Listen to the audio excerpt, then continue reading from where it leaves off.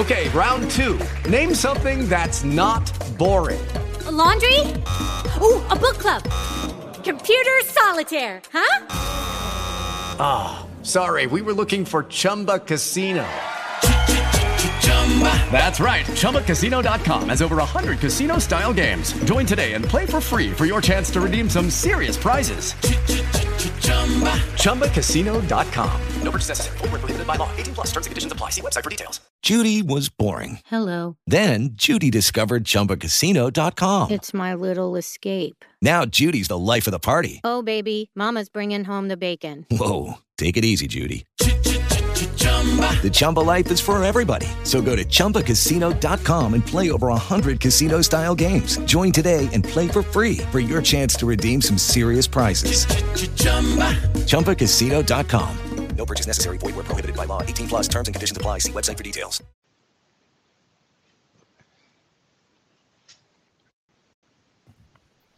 Blog Talk Radio.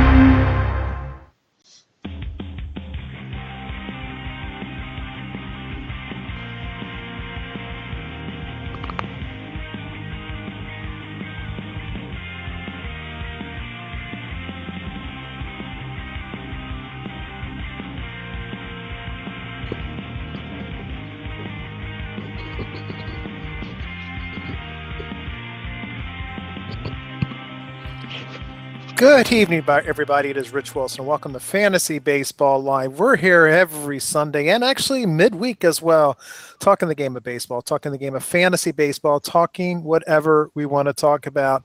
And as always, I'm here with my good friend and old friend, as Tim and I were talking indigestion before we got on the air. Two old men talking about stomach issues, right, Timmy? Well, I tell you, you get to a certain age, and it's almost like who comes down with what first and how badly, doesn't it? It is, Timmy. I have the box of Tums sitting right here. So here, you'll shake there's the I got a whole barrel of them, Timmy. And it's I told you I was on these having terrible allergies, and I got on all these meds. It just ripped my stomach up, and I've got to just somehow heal it. So I know what to do, Timmy. I just have to do. I was feeling really good. And then I had a burger with bacon on it a couple of days ago, and that set me back a little bit, Tim. So I did it to myself. Well, you know what? I gave up on spicy food because it gave up on me about 10 years ago. But I know exactly what you're saying, because every once in a while, I know I can't eat it. I know it's no good for me, and I know I'm going to suffer, but that doesn't stop me from doing it. Yeah, and it's like you're feeling really good, Tim, and you go, oh, I'll do that. And then it's like 3 hours later, it's like, what did I just do? And there's no sympathy, Tim. No one's going to give you any sympathy. It's like, oh, well, you shouldn't have done that. Yeah, I know. But you do. Yeah. I get the old, okay, you can go downstairs and wash the DA off your forehead, but it's you're right, no sympathy. So, Timmy, we had 4th of July or Independence Day with this weekend, and I tell you, it was Saturday, and I went off for a parade. I didn't do my show on Sirius on Saturday, and actually called in today, and it rained during the parade. What a bummer. Oh, man, that is absolutely the worst, Rich. Yeah, I don't know how the parade went across the river, but I know the fireworks were nice and loud and colorful. So I know the celebration was in full swing across the river in International Falls. Yeah, it was good. It cleared up here, and it was actually a beautiful day today. Off, just hanging out today. And Tim, this evening, you know what I did? No baseball. I watched the women's soccer match. So the USA was playing Japan. I don't know a whole lot about soccer, Tim, but they beat them bad. It was 4-0, like after the first 15 minutes, and then they just held on. And at last, I left about 5 minutes left in the game, and they were winning 5-2. And 10 minutes up in Canada. The World Cup is being played in Canada. Yeah, not too far from me, I believe. Winnipeg, I believe. Yeah, I think the finals might have been in Vancouver. I think they're played in a bunch of different areas, but fun. It was a lot of fun to watch. So I took the evening off, Tim, and then of course I don't know who's injured, and I've completely forgotten. I know Brandon Belt's playing right now. I don't know if he's hit a home run. I don't know what's happening. Well, you might want to take a look at your auction team because I think we've got another outfielder that could be hitting the DL. They're not going to come up with a firm diagnosis until tomorrow, but it appears as if Mr. Starling Marte might be heading to the DL, Rich. What happened, Tim? I believe it's the dreaded strained oblique. Oh boy, I think we saw that with. I got Starling Marte in my NFBC team as well, and that team is competing. I'm in the money at the moment. That hurts, Timmy. But Steven Strasburg also strained oblique on Saturday. I think it was the Independence Day game at 11:00 start, and he winced and went down. It's been a tough week for injuries. We're going to get into all of those, but Steven Strasburg, Tim, got all the talent in the world. Man, he just cannot stay healthy. Well, no, it's been a really, really bad year for Strasburg and his owners, and off to the waiver wire again tonight, searching for some answers. Absolutely, Timmy. Before we get started, let's just get some of our housekeeping out of the way. If you'd like to get a hold of us, the best way to do that is on the Twitter. You can get the great Tim McLeod at Timothy LMC, at Timothy LMC. Of course, you get myself at Rich Wilson FSG, at Rich Wilson FSG. But the best place to get Tim is always on Facebook. That's Tim MCLEOD. You can get him out on Facebook. Go out and friend him. Tim is very responsive on Facebook. And of course, visit our Facebook page, which is run by Tim and Alan Sarvinas. They do an outstanding job.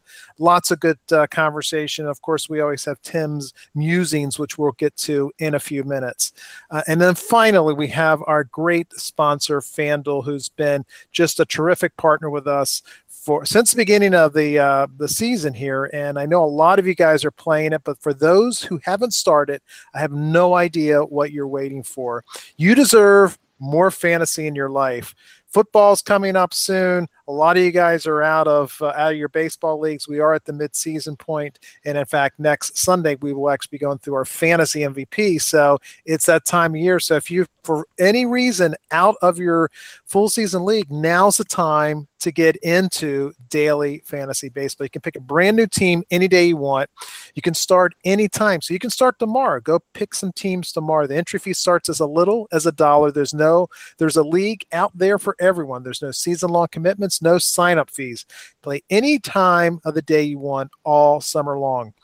You've never tried fantasy baseball like this. It's a whole new game. I did not play on Saturday, but I did get a chance to play on Friday, won a little bit of money. I played in about 5 or 6 games, really easy to set up the team. And in fact, you can set the team up and then duplicate it to all of the different tournaments that you want to play. You play tournaments, you go head-to-head. Lots and lots of fun. Come and join the over 1 million players that have already won money playing fantasy sports on FanDuel. Go to thefanduel.com and click on the microphone in the upper right-hand corner. Use my code P361 and sign up now. There's a special offer like there is every week. For every dollar you deposit, FanDuel will match it up to $200. That gets earned as you play. That's a bonus of up to $200. Offers only good for the first 50 people that use the code P361. Don't forget to use it. P361. That's FanDuel.com, where every day is a new season. That's FanDuel.com. Sign up today. Alan Sarvinas wants to set up a FanDuel kind of page just for Prospect 361. So I'm going to be talking to those guys this week. Hopefully they'll give us a special little area so just our guys can play in a tournament together, which will be a lot of fun. If that happens, go out to the Facebook page and some stuff will be posted. It'll be very, very competitive. And we'll make it fairly inexpensive so everybody can have a lot of fun. Timmy, we talked about Facebook a lot, and you're out there every Sunday. I think we're calling it Tim's Musings. Yeah, I thought of a new name, Rich, but I think I might get myself into some legal problems. I was thinking of calling it Tim's Bits, but the Tim Horton franchise might disagree with that. It's true. Tim, we also have, and I keep forgetting to do this, and I did it again. One of our listeners, name is Conan, has recorded a waiver wire jingle, and I just need to cut it up a little bit. So I'm going to try to do that this evening. So I know Conan's listening every week, waiting for his song to appear. Conan, I swear it is on the queue. I just haven't gotten around to it. I hate saying, Tim, I've been really busy. I have, but the bottom line is I keep forgetting to do it, and I got to do it. It's funny. It's kind of a country twang to it. Okay. And I've got to thank you, Rich, while you were doing the intro and the daily games. I wrote down exactly what you said, and I left a note and slid it under the bedroom door for Kathy. Dear Kathy, Rich says that you deserve more fantasy in your life, and I signed it, and we're off to the races. All right. Tim has gotten the propeller off his head, and he is doing that. Let's get to some of the Tim musings. Tim, you were. I will tell you on this first one, it was over my head. It was number 2. Brandon is finally in a league of his own. And I honestly, Tim, I sat there and I stared at it. I immediately thought of Brandon Belt. I go, what is he? Okay. Has he done something amazing? So I went out and looked. No, it didn't do anything amazing. Has he been cut? No, I went out, and it finally dawned on me when I saw League capitalized. I said, oh my gosh, it's Brandon League. And of course, then I went out and Googled him, DFA'd, a very clever comment you made, Timmy. But what happened to Brandon League? He used to be good for like a half a season. The Dodgers paid him all this kind of money and was never really any good after that. Well, yeah, that was probably one of the best contracts for Brandon League and one of the worst contracts in baseball in the past few years. I don't think Brandon League was really ever that good. Like you said, he had a short burst where he looked like a solid 8th inning sort of guy, but it just never panned out. And finally, the Dodgers have had enough, and they're just going to take their lumps, pay the freight, and away you go. Yeah, he'll probably go back down to Tampa and do very, very well there because everybody seems to go to Tampa and plays well. This next one, Timmy, is really good. Cameron Maybin has to be considered as one of the best waiver wire pickups of the year. This isn't clever. It's just a stated fact. And I got to tell you, Tim, I totally agree with you. He's done extremely well this year. And fantasy owners that picked him up in that first couple of weeks, well, I guess it was probably the third week because he was back over in I'm not sure when he got traded, but it wasn't before the season started. So it was when he finally went to Atlanta that he got the full-time gig and has really made the best of it. Well, yeah, he's hitting for power. He's stealing bases, average. We're seeing the Cameron Maybin that we thought we were going to see after his breakout season a number of years ago. And 2 thumbs up for Cameron Maybin and those that invested. They're doing very well with that pick.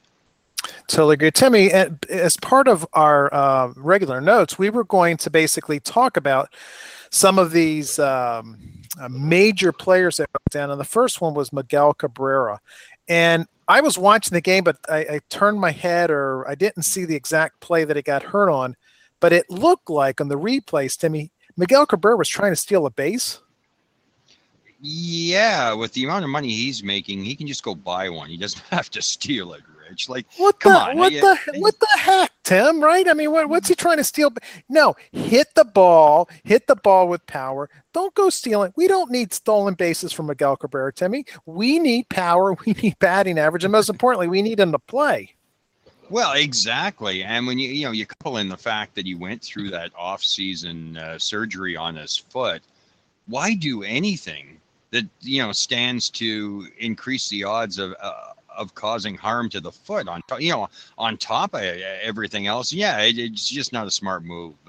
If I was him, I would have modeled my game after the Albert Pujols of last year. Swing the stick, hit the ball a long way, waddle around the bases, and hey, repeat it. Hopefully. Yep. Rinse and repeat. Exactly, Tim. Yeah. I totally agree with you. But you've got a couple players down there for Miguel Cabrera, and then we're getting to George Springer, first base, that are owned in less than 40% of the leagues. And they're some are okay, Timmy, and some are Logan Morrison's out there, Yonder Alonso, Kelly Johnson, Justin Bour, Michael Morse, Ike Davis, Darren Ruff, CJ Cron, James Loney, it's really scraping the barrel there, Timmy. And a very intriguing option in Jeffrey Marte. So first of all, tell me about Jeffrey Marte.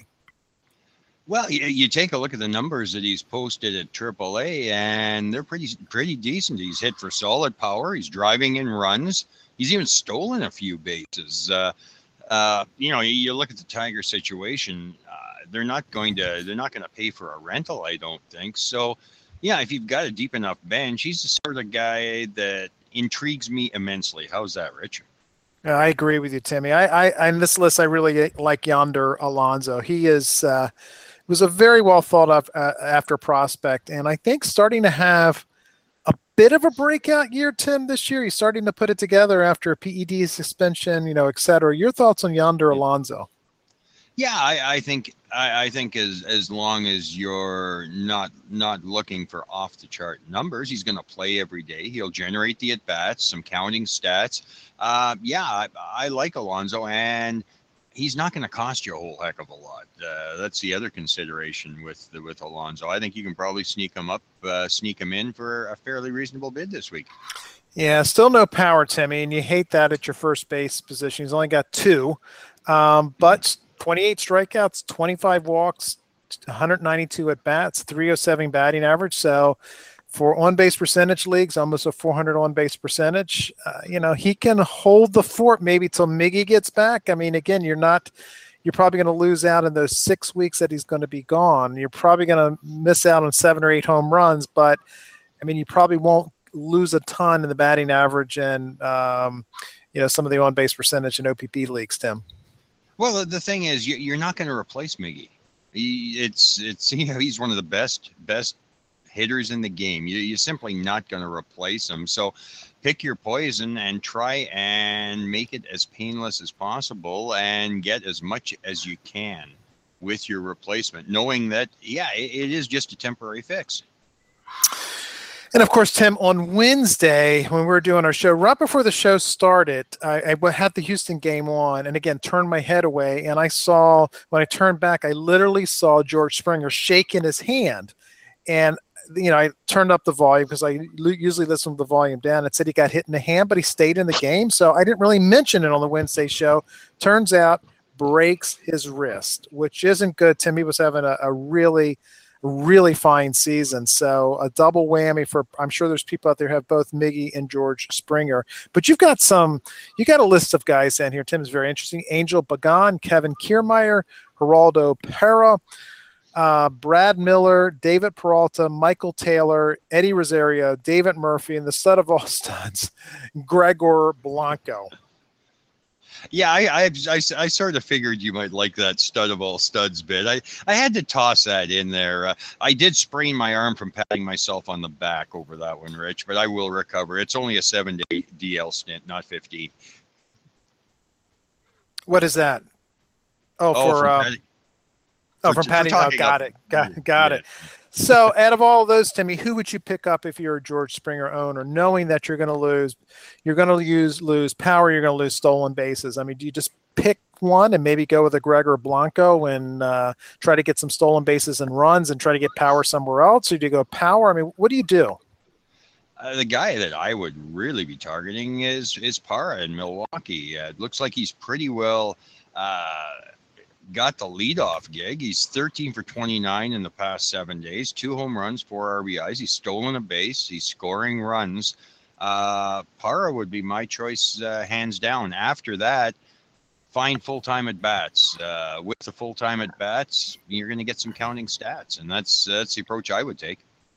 Well, what happens when Chris Davis comes back, Timmy? He is on his rehab assignment. Does he get the gig back, or do you think they stick with the hot hand? I think they stick with the hot hand. I don't hold a lot of faith in Chris Davis when he does come back. I personally think he was overrated, overvalued, and I think they keep Parra's bat in the lineup.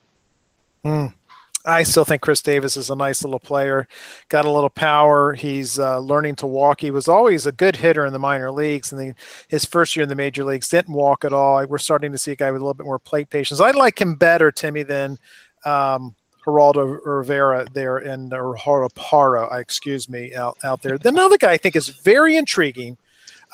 Macro, I did know that was Parra. I just was making a joke. It's a poor joke, Macro 777, but I was making a joke. The guy I like here, Tim, is I like Kevin Kiermaier. I think he's a really good baseball player, first and foremost. One of the best center fielders in the game. He's still kind of platooned a little bit. He's starting to get a little bit more at bats against lefties. He leads the league, I believe, in triples, at least the American League.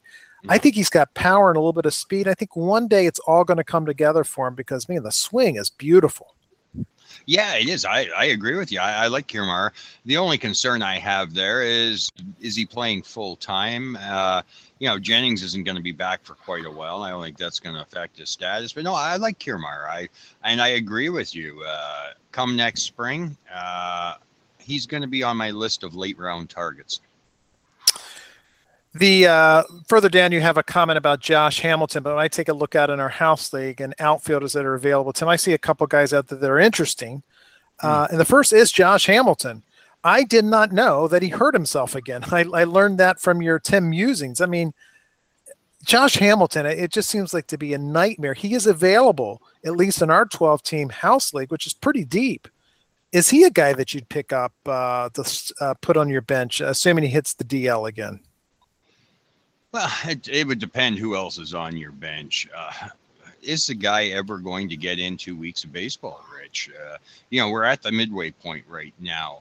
Right at this stage, you want counting stats, and the worst thing you can have right now is a situation where you've got somebody that is amassing 8 to 10 at bats a week. You got to generate the numbers. The push is on. We're at a stage where you just don't have the time to adjust a month from now or 2 months from now. I think it's that all in time. And I just don't know if we're going to ever see regular bats out of Josh Hamilton. Yeah, I agree with that. In the interactive chat room, our good friend Robert Mershak, if you didn't get a chance to listen to Wednesday's show, he was our special guest and did a really, really nice job. Tim, we did forget to ask him about the lost recording because he was the only person that actually heard that. So sometime in the offseason, we'll have on Robert again, and he'll tell us exactly how bad that broadcast that we never actually published was. And that was when I was trying to help you basically get your setup to work. It was very, very funny. Well, yeah, that was one of my definite better moments. It demonstrated fully to the world that I am not really a technical guru. That was funny. He's asking about anybody like Scruggs, Timmy. I'd prefer Earl. Earl Scruggs. Was it Randy Scruggs as well? Was that his son or just another Scruggs? I'm sorry, Rich. I'm just not up to snuff on my Scruggs. No, remember he was in like the 90s. He was a country star. Was it Randy Scruggs? I'm typing that in now. Okay. Oh, I don't. Yeah, there he is. Wow, my gosh, he's really old now, Tim.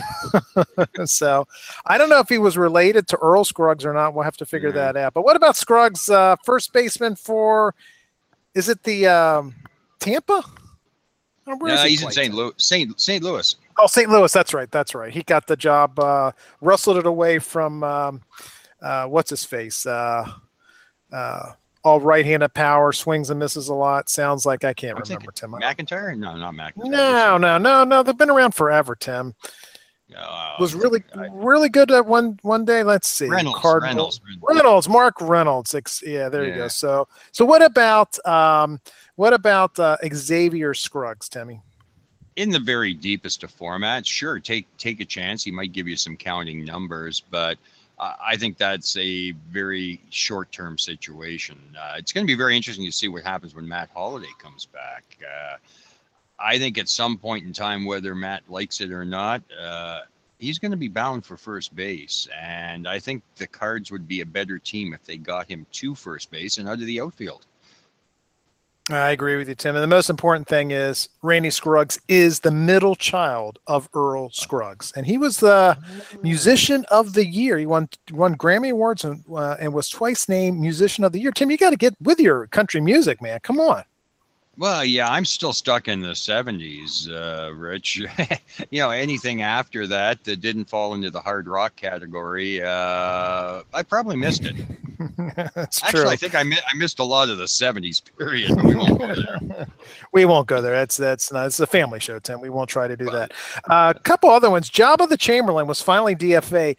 Timmy, I will tell you, before I started writing about prospects, I was learning the craft, and obviously living in the New Jersey area, I go to a lot of Trenton Thunder games, and I was so excited when I got a chance to see Joba Chamberlain. I remember it was back in 2007.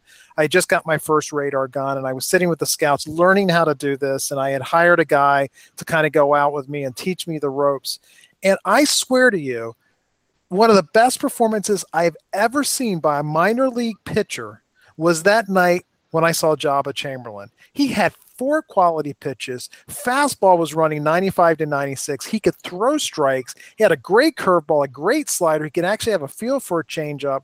Later that year, he came up, hit the bullpen. The next year, Timmy, they put him in the starting rotation. He was pretty good.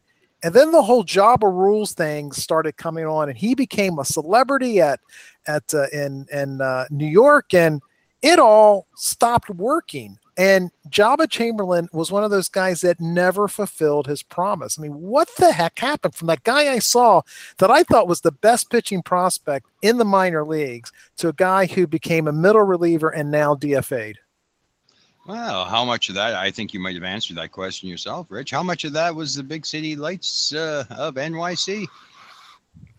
I don't know, Timmy, but they had Jabba Rules T-shirts, and he was the man. He walked around, and I think he got DWI at one point, and he just like literally fell off the wagon. I know I'm not talking he was an alcoholic at all, but I mean, it's just he just like in a course of 3 years became a shell of the pitcher and the talent that he could have been, and I just always bummed me out and bugged me on that.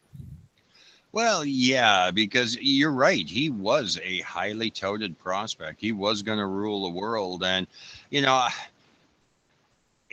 there's so much pressure to perform. And you get into these large centers, and it's something that I have never and will never experience, Rich. But how much of the getting caught up in the fandom, the celebrity, everything off the field, how much does that take away, or how much does it have the potential to take away when you look at the talent and the development of young players? I would have to think the pressures are just off the charts. Incredible. Yeah, I think you're right, Timmy. And I think a lot depends on, whether eventually you can handle that or not. And maybe Jabba just couldn't. I mean, maybe he got caught up in it. He put on weight, and the rest, as they say, is history. Eventually, I think he was in a trampoline incident and blew out his Achilles or something like that, Tim. And then as he was coming back, he blew out his elbow, and he had all those kind of problems. And, it just all imploded. And it probably did start with just, as my dad used to say, Tim, maybe got a little too big for his britches. In more ways than one. Oh, yeah, definitely in more ways than one. Timmy, you have a great here, number 13. Cody Anderson has my attention in a rather big way. I know his 3 starts have been against the Rays twice. And Timmy, they can't hit. The Phillies, and they can't hit either. But in 23 and 2/3 innings, he's allowed only 1 free pass. My tout team thanks you, Cody. Telling everybody to go pick up Cody Anderson? Yeah, I like what I'm seeing, despite the fact that it was Tampa Bay twice and Philadelphia. They've got big league hitters on those teams. And if you don't put the ball in the right place, they will, believe it or not. Actually, I think Tampa Bay scored 9 or 10 runs today against the Yankees. They can hit, and Anderson has done a very competent job. You look at his numbers in the minors, very, very solid. So I think he's a very, very sneaky pick. Well, everybody was out there spending $1 gazillion on Steven Matz, who is probably worth $1 gazillion.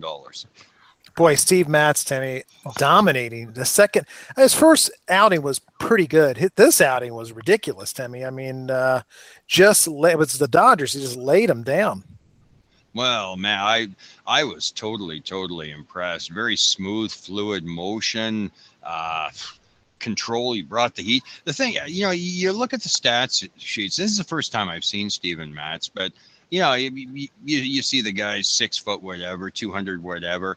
But when I looked at Matz on the mound today, man, he is a big boy, Rich. I didn't realize he was that physically imposing. Very impressive. Yeah, it's funny, Timmy. I saw him a couple of years ago. He's in Binghamton, and that's the year I saw. Or was it 3 years ago? That was the year I saw Jacob deGrom, and I saw Thor. I saw all of those guys in a week, 3-game series. It was a doubleheader. And then the single game, I can't remember who was in the doubleheader versus the single game. But I saw deGrom, I saw Thor, and I saw Matz. And I thought the most impressive was deGrom. I thought the next most impressive was Syndergaard, and then it was a drop, Tim, and then it was Steve Matz.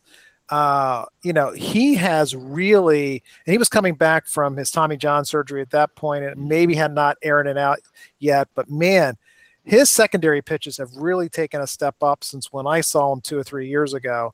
And he's a lefty, and the other guys can't say that. He has a chance to be just as good as all those other guys. I mean, this guy is, if you picked him up, it was money well spent. Yeah, I had Matz going this week in Toad as well as Anderson. So I had a very, very good week. I think my ERA for the week is just a pinch over 1. Wow.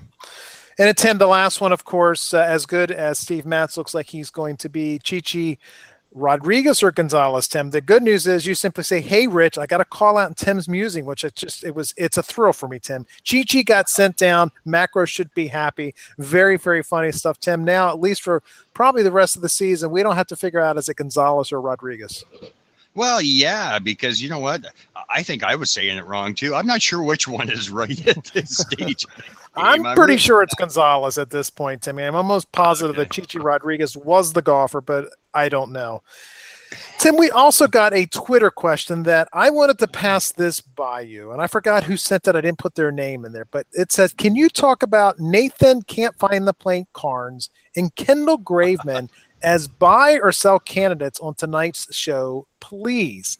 First of all, Nate Carnes is a guy that I was really high on coming in through the minor leagues. I wrote about him at Washington, and then I wrote about him once he got to Tampa, and I was always a guy that I really liked. In fact, I owned him at one point in all 4 dynasty leagues. I had to drop him in 2 of them. I think, Tim, he used to not be able to find the play, but this is a guy who's improved his control, had a really good outing over the week, and looks great. And Kendall Graveman, you recall, Tim, when Oakland acquired him, I wrote and talked about him being a sneaky pick, a guy that no one was really talking about. He went through 4 levels last year, made it all the way up to the major leagues, came up, stunk up the joint early in the season, went back, has come back. And Tim he's probably a number 4 starter, but he's pitching a lot better than what his talent shows. And playing in Oakland, pitching in Oakland, man, I think you got to have all those guys on your radar. Your thoughts on Nate Can't Find the Plate Carnes and Kendall Graveman? Well, it's sort of funny, Rich, because after I semi-dissed him about his control issues, I listened to you, Rich. Believe it or not, I listened to you. Tim, it is well documented that you don't listen to me, so just let's not even go there.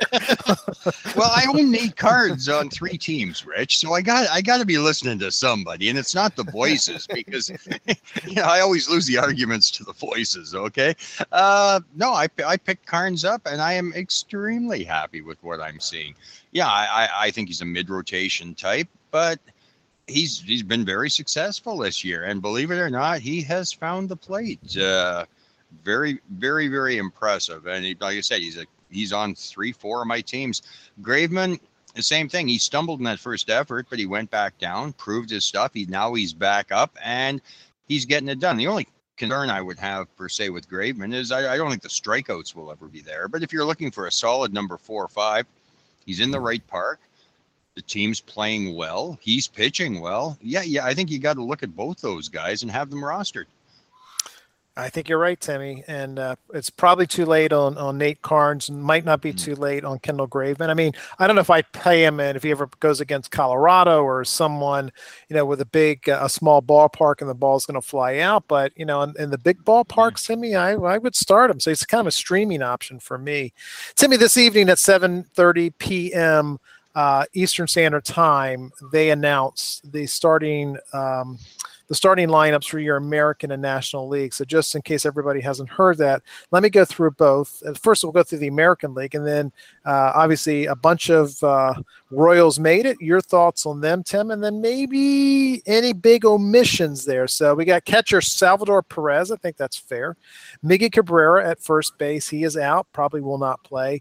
The little one, Jose Altuve, Timmy, makes it. He is the starting second baseman. He wins over Omar Infante, which would have been ridiculous if Omar Infante would have made it. Josh Donaldson, which I think was a really good move. He nudges out Mike Moustakas, Alcides Escobar, also from the Royals, the shortstop. That's probably okay. Mike Trout obviously makes it. And then 2 Royals, Lorenzo Cain and Alex Gordon. And then DH comes Nelson Cruz. I think, Tim, the one that really jumps out for me there is Alex Gordon. Well, yeah, actually, there was a few that jumped out for me. Alex Gordon was one. You look at catcher, Russell Martin has scored 22 runs more than Sal Perez. Mm-hmm. Stephen Vogt out in Oakland, the number 1 catcher in the AL thus far this year. Brian McCann, better numbers. I'm not sold on Sal Perez as being a good pick. Second base, hey, you can't go wrong with Altuve, but whoever's picking that team's got a problem because Jason Kipnis and Brian Dozier are both also very, very deserving players.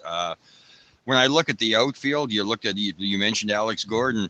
JD Martinez had to have been on that team. That's a sham that Gordon is in there and JD Martinez wasn't picked. What about Jose Bautista, Tim? I mean, really? I mean, he's got 16 home runs and he's only batting .245, but I mean, over Alex Gordon, there's a ton of guys we could have picked. Well, yeah, I think Martinez is now up to 23 or 24 home runs. Brett Gardner's having a great year. Hanley Ramirez has 7 or 8 home runs more.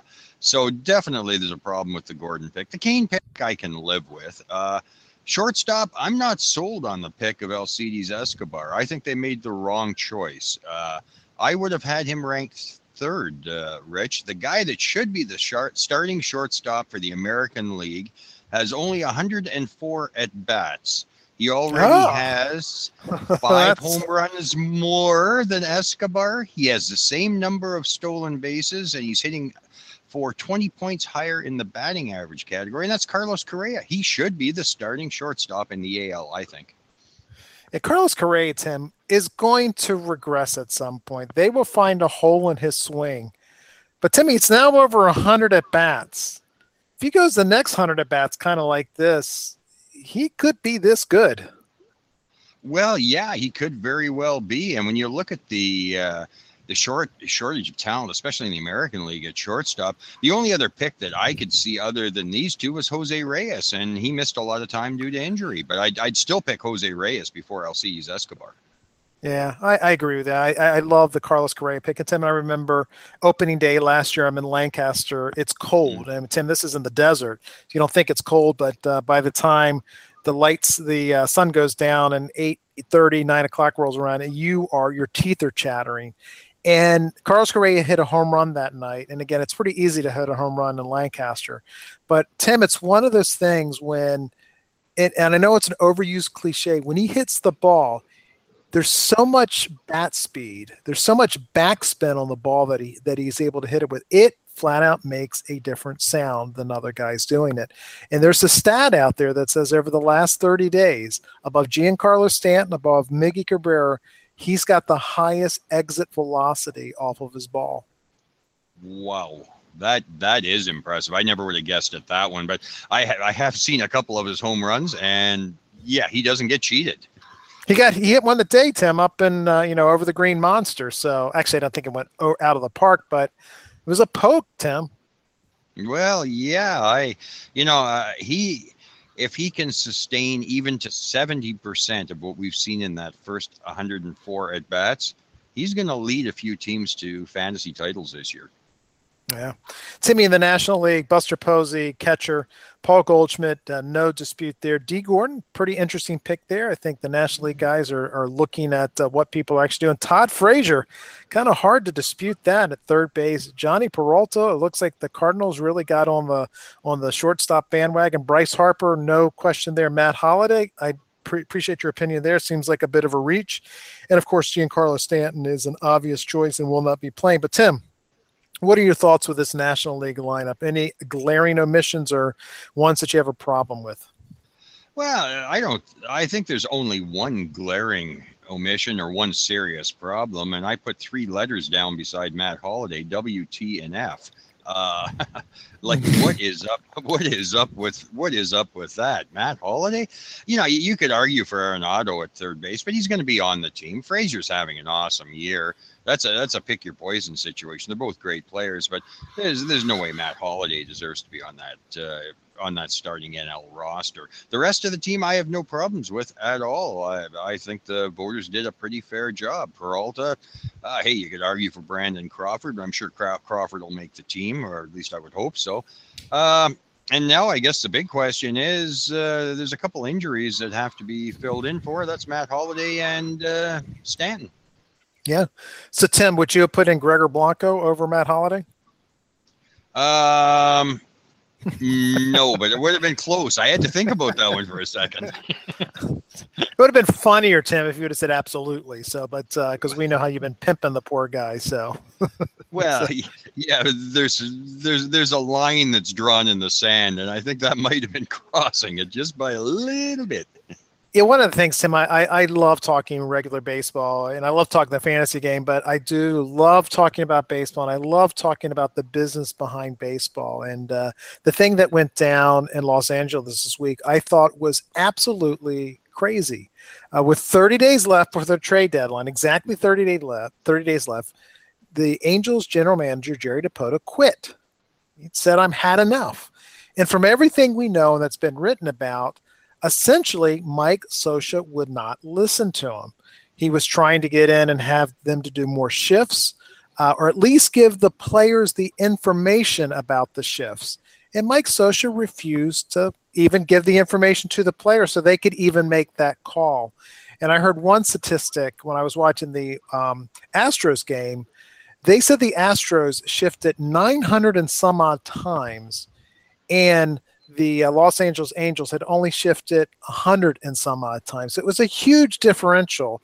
And here the Astros are kicking the Angels' butt at the moment and have got this well-oiled machine that's very metric-based. And Mike Scioscia is basically managing from the gut.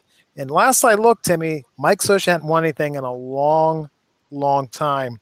But I don't blame Jerry Dipoto for packing it in and saying, "I've had enough of this," because it looked like Marino didn't support him, that they put all their money in on Mike Scioscia. And I don't think, Timmy, how you can be a general manager when you don't get the support of the owner and you've got a field manager out there who will not listen to you, because all other 29 teams, Tim, all we know is the manager actually reports to the general manager. But it looked like in this particular case in the Angels, it didn't. Your thoughts?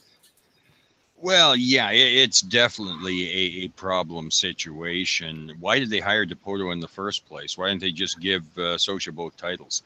I think it's a serious problem. When one individual gets bigger than the sum parts of the whole of the organization, usually it doesn't lead to a successful situation at all.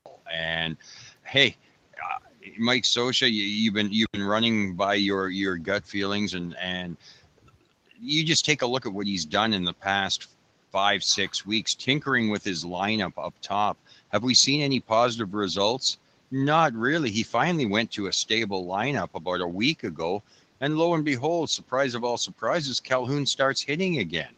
Like, he was juggling things and moving things all over the place, and the results weren't there. At some point in time, I think they're going to have a real hard time replacing Dipoto. Who wants to get stuck in that situation, Rich? I totally agree with you, Timmy, because you're a yes man. You are simply taking whatever direction Mike Scioscia is going to give, and he's been emboldened by this particular move. But let's go back to Dipoto, Tim. Now, again, the rash side of me, the give him hell side of me wants to say, way to go, Jerry Dipoto. You shouldn't have taken it. But if I'm doing career counseling, I'm going, you probably shouldn't quit 30 days before the trading deadline, because there's only 30 of these jobs. And as much as you were being screwed, does an owner want to hire you when you pretty much screwed over the Angels there? How are they going to make any trades? Who's going to run the show, et cetera, et cetera? I think that was a poor move. He should have sucked it up, Tim, at least for 30 or 60 days and played out the string there. I think he could have probably have done that, but no, he decided to leave. And so did Riggleman. Remember that when he left he tried to demand to the ownership to give him an extended contract because he deserved it. And they said, nah, No, we don't. And he quit. Tim, the last I heard, he hasn't been a field manager since. Well, yeah, maybe at this stage of Jerry DiPoto's life, things that he thought were important aren't really all that important anymore, Rich. And maybe that had a hand in his decision. I don't know. I agree that quitting abruptly as a rule is not the appropriate measure to take. You should always give notice, yada, yada, yada. But again, we don't know how far of a corner he was backed into. And hey, everybody has their breaking point. And maybe he crossed, maybe that line was crossed with Jerry DiPoto. And if he doesn't get another job, I'm sure that he thought that through before this decision was made. Yeah, I hope so, Timmy. I got to tell you, I've been in very difficult situations in my career, and I'm at this kind of level, where I got tons of responsibility and so forth. And there's been many times, Timmy, I just wanted to, go in and tell my boss, I'm done, see you later. But I've thought about it and go, that's not the right thing, and rethink stuff, Tim, and try to maneuver yourself out of a situation and still move on, but try to do the right thing. Because, Tim, I got to tell you, it's a small, small world, and baseball is the smallest of small worlds. And I just hope he doesn't get screwed. I think everybody respects him. He seems like a good guy. I sure hope he's got another opportunity in the bag. But boy, I don't know, man. I would have tried to find some way to suck it up for 30 to 60 days. Yeah, I guess my question is, does the community have more respect for Jerry DiPoto or for Mike Scioscia and Artie Moreno? I bet you they have more support for Jerry DiPoto, because I don't think Artie Moreno is looked upon as a great owner. He was a guy that hired. It was his call to hire Josh Hamilton. It was his call to get rid of Josh Hamilton. He made the deal with C.J. Wilson when DiPoto didn't want to bring him in. He made the deal for Albert Pujols when DiPoto wasn't even thinking that. And Pujols has been great, but eventually he's going to get very, very old, Tim, and that last 3 or 4 years, that contract's going to look very, very ugly, but it's his call. So maybe it's all about Artie Moreno, but still, he still left them in a lurch, and I think that's going to make some owners pause for a moment. Yeah, undoubtedly it will, and I wish the best to DiPoto, and man, oh man, I think the Angels have their hands full. There's a young hitter in the Mets organization, Tim, a guy by the name of Michael Conforto. I've seen him play. The dude can hit, and the Mets need a hitter.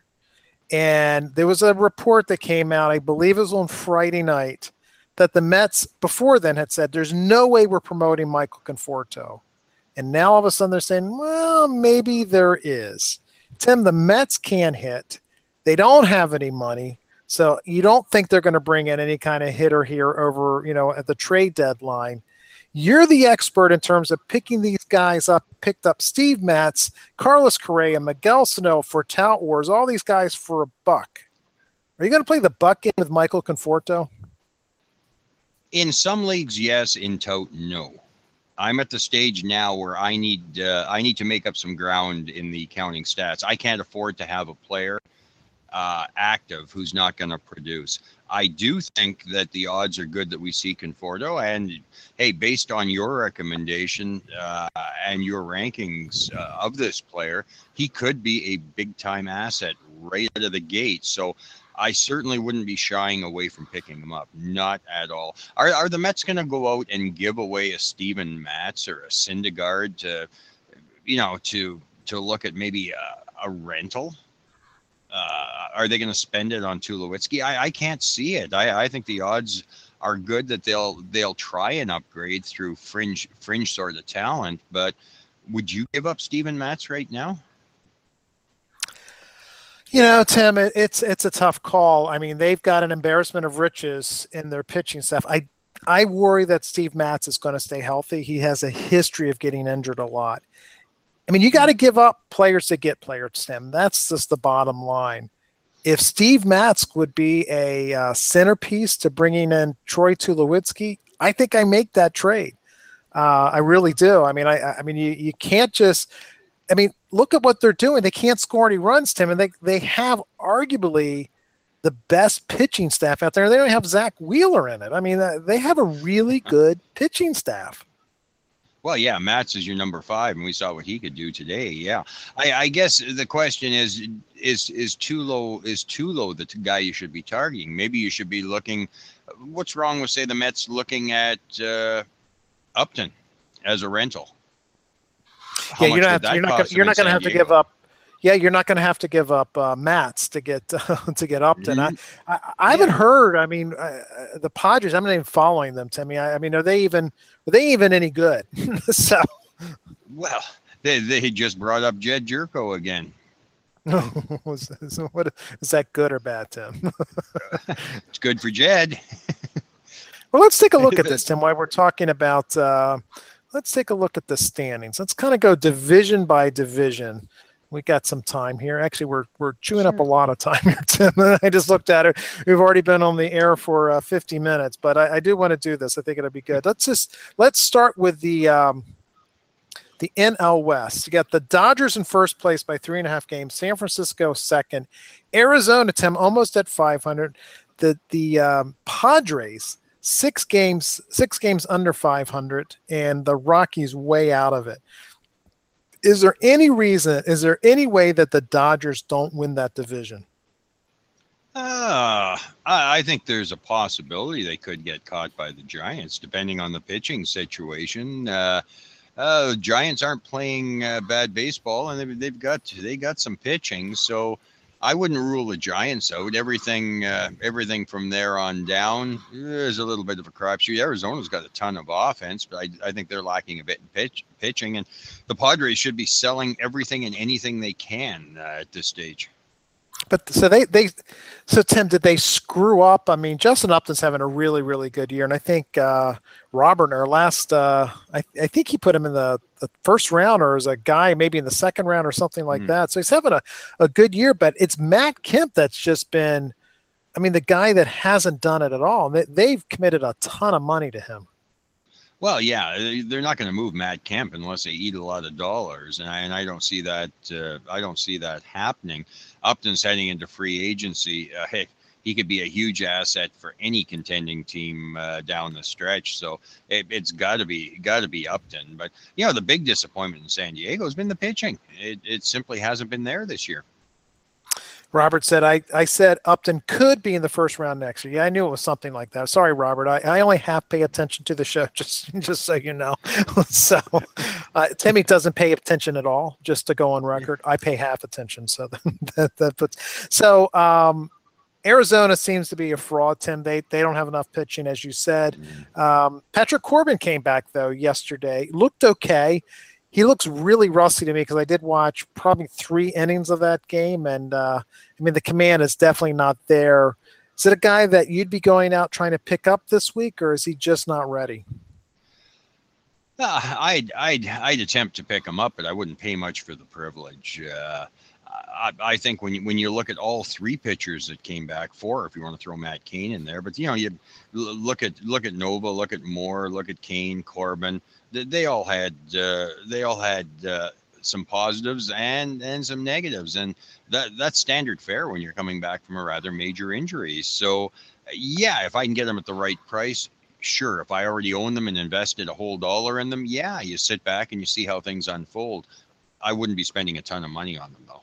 All right, Tim. So you just lost Steven Strasburg, and in this kind of crazy world, Matt Moore, Patrick Corbin, Ivan Nova, and Matt Cain are the only 4 pitchers on the waiver wire for this bizarre type of league. So you got to pick up one of them.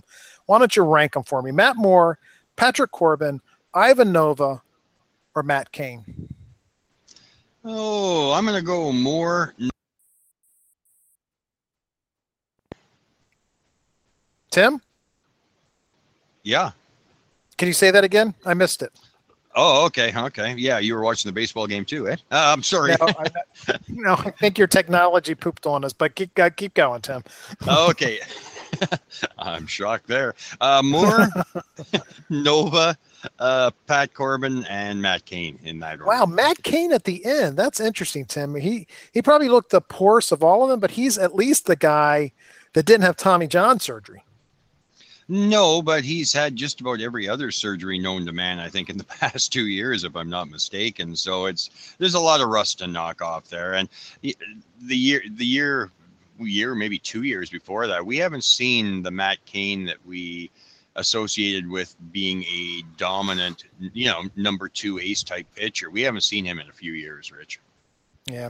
Let's go to the NL Central. We got St. Louis 6 games above Pittsburgh, who's 47-34, Tim. They're just in the wrong division, as we've talked about before. The Cubs, 44-36. You could argue they're in the wrong division, and then way out of it is Cincinnati and Milwaukee. Do the Cubs have a chance, Tim, to make it as a wild card? I think they do. Hey, some of these kids, I think we're going to see, we've already seen some great stuff from Bryant in the first half. I think he's only going to get better. I think Addison Russell is going to get better. They got to find themselves a starting pitcher. I like what Madden's done with the bullpen. I've liked Jason Mott for a long time, and it looks like he's got the job now. So things are coming together. I think the Cubs can contend, but they got to find one more starting pitcher somewhere. Tim, I completely agree with you. They have an embarrassment of riches with offensive talent. At some point, they need to pull the trigger. And if the season ended today, Tim, it would be Pittsburgh hosting the Chicago Cubs in the wild card game. So they have a chance. Why not go after Cole Hamels? I mean, why not why not move like a Billy McKinney and a couple of other, maybe even a Javier Baez, Billy McKinney, and a third guy to bring in Cole Hamels? I think that would be a great kind of move, because the problem is, I guess, Javier Baez, I guess he could play second long-term for the Phillies, but you could have J.P. Crawford at short, Javier Baez at second, and Michael Franco at third. All of a sudden, your infield's been completely transformed. And you still get Billy McKinney, who I think is going to be a really quality outfielder. I think that's a really nice move. Yeah, I totally agree. And then the other thing that the Cubs have working to their advantage right now is they know that Pittsburgh isn't going to go out and make the moves that they potentially could. They have, Pittsburgh has never made that kind of move, bringing in what they need to make that extra step. So if I was the Cubs, looking at that history combined with the depth of riches that they have, why not wind it up? Well, what's the worst that is going to happen? They end up increasing their payroll by a little bit, and I'm sure they can handle that at Wrigley. So if you analyze the NL, so Timmy, let's just do the NL East. The Nats they're going to win, right? So they're 9 games above 500. The Mets have 42 wins. I just don't believe, unless they make a major move to get some offense, that they're going to do anything. Atlanta's next at 40-42. They're still building for a couple of years out. Miami is hurting, and Philadelphia stinks. So if you take a look at the Cubs, Tim, they're really, I think, competing against San Francisco for that last wild card. They're 2 games up on them. So to me, it's the Nats, St. Louis, and the Dodgers, probably your divisional winners.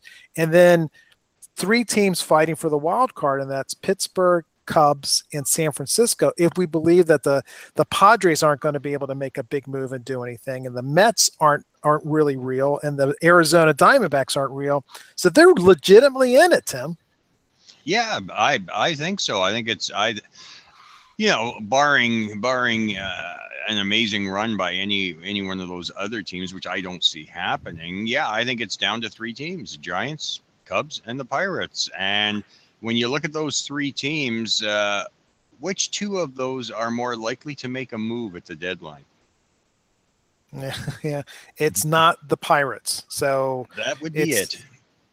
Yep, totally agree. Let's go to the AL, Tim. Let's start with the West. We got the Astros still hanging in there, 12 games above 500. Actually, the best record in the American League, which is totally cool. They're up on 3.5 games on the Angels, which Tim, they're legitimately in it.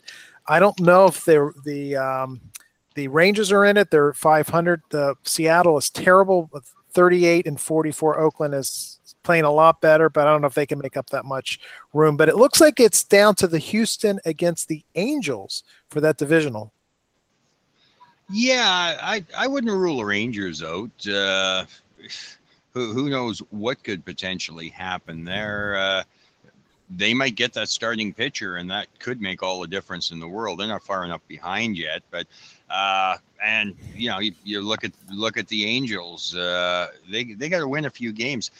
Houston's dealing with the loss of George Springer right now, and that's going to be big shoes to fill. So I think it's going to be a very, very fascinating race in that division right to the end. And the first team that steps out and makes a move, I think, has to be the above board favorite. And if any one of those teams can land Cole Hamels, that puts us in a very good situation.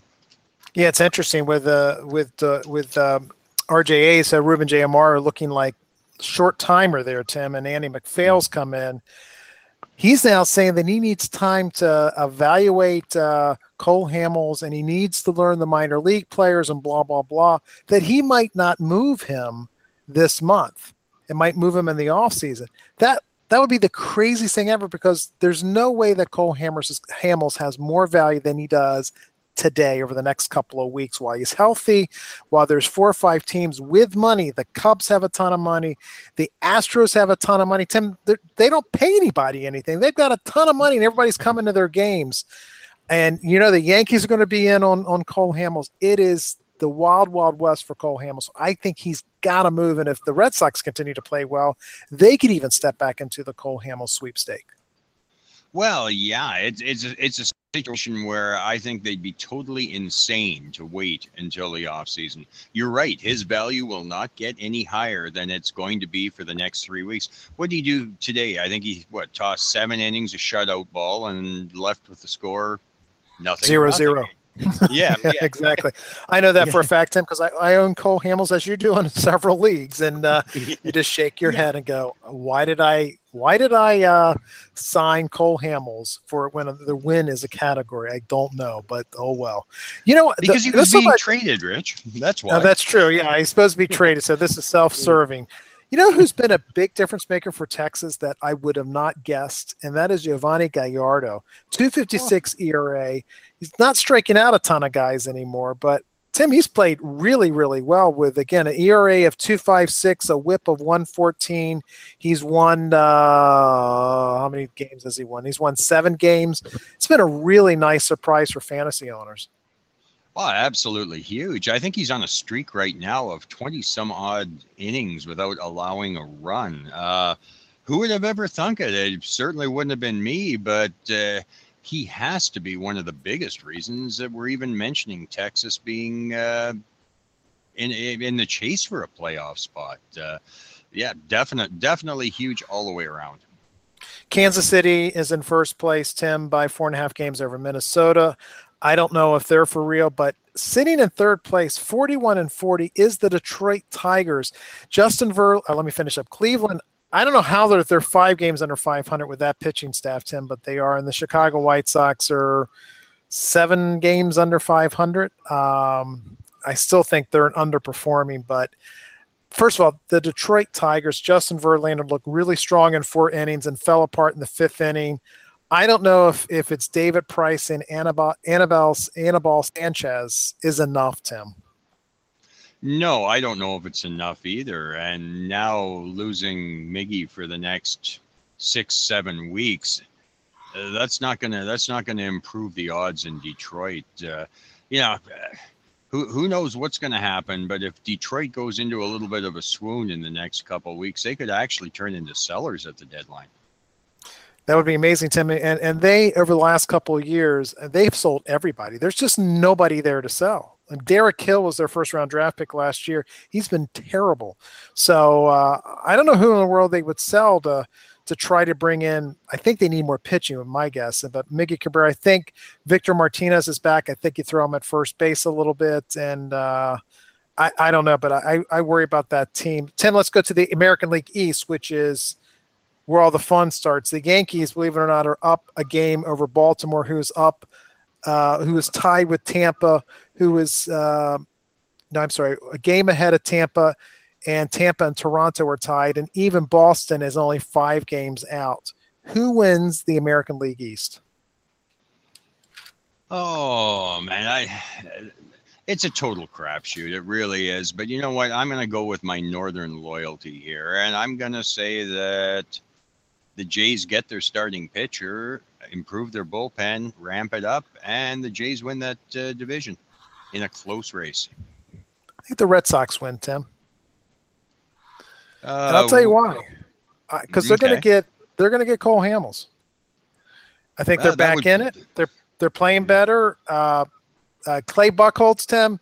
Nobody listens. Clay Buchholz has been one of the best pitchers since the middle of May over the last 4 to 6 weeks that's been in baseball. He's looking like the guy, a number 2 guy that we thought. They're missing a top of the rotation guy. And I think it's Cole Hamels. Nobody has a deeper, not nobody, probably the Astros do with this past draft. But I think the Red Sox have the second or third deepest farm system, and they can deal from that strength, Timmy, and bring in a Cole Hamels very easily. Yeah, I guess it's going to be whether or not Ruben Amaro wants to play the game without the 2 players that he was listing as essentials in the deal with Boston. Because I don't see Boston making a move with Swihart or Mookie Betts. So, hey, Boston's got the chips. It's whether or not Ruben thinks those chips are sufficient. I think they are, Timmy. I think Manny Margot and Rafael Devers put those at the top of the rotation. Michael Kopech put him as a guy in low A that's got probably the best arm in the Red Sox organization. They just got Benintendi as their number 1 draft pick who was the Golden Spikes winner. So that's a stacked offense and farm system and you can even throw in Henry Owens, who is, still on probably a number 3 upside. There's a ton of talent that they don't have to give up Mookie Betts, and they can't because Mookie Betts is going to be an all-star. And I don't think they'll give up Blake Swihart either because I do think he is the catcher of the future. But I think there's enough there, Tim. And it's going to be fun. Cole Hamels has to go. There's too many teams, Tim, that could truly put them over the top with him, and particularly the Yankees, Toronto, and Boston. They can make a major difference in the AL East. Well, yeah, and you're talking about players the Tigers could move. What happens if they decide to put David Price on the block? I think if they're out of it, Tim, they have to because David Price is a free agent next year. Yeah, he's coming up to it. I'm not sure if it's next year or the year after. I think it might be next year. I'm not sure on this. I thought it was coming up, Tim.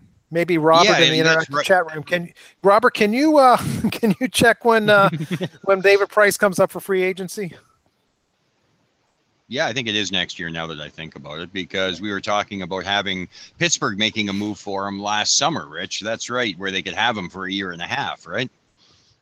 Yeah, that's what I recall. Timmy, let's move to your waiver wire. We don't have the song yet, and Conan, I promise to get you that song very, very shortly. At the top of your list, Timmy, you mentioned Miguel Sano, third baseman with the Minnesota Twins, 71% owned in CBS, 43% owned in ESPN.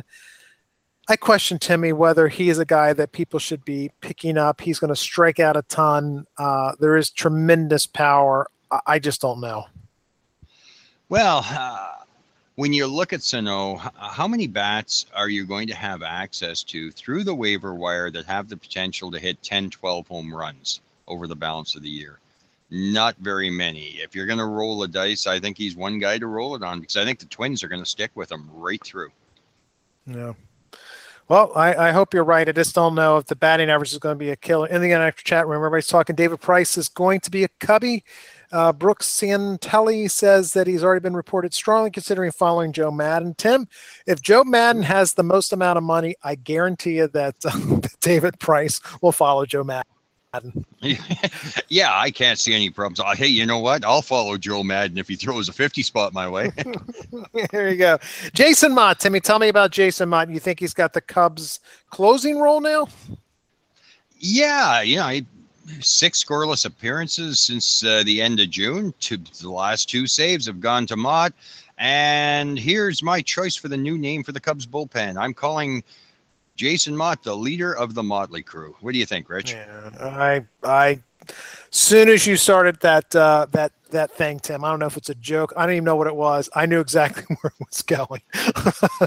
And I was rolling my eyes. Did you hear me rolling my eyes, Tim? Yeah. I thought it might just be some bad reception here with my antique computer, but nah. Yeah, deservedly so. The next guy is Gregor Blanco, Tim. Of course, he's an all-star. He is might be the second coming of Brandon Belt. Everybody go pick up Gregor Blanco. Jeffrey Marte, we've already talked about, and Detroit. Irving Santana, Tim writes, I know I mentioned him a couple of weeks back, but after today's effort, probably worth revisiting. Timmy, I did not get a chance to see his effort. What did he do? 8 innings pitched, 3 hits, 3 walks, 2 runs, 8 strikeouts. A very, very impressive debut for the Twins. Yeah, very much so. The guy can pitch. And he's going to be pitching in the right ballpark. So I like that.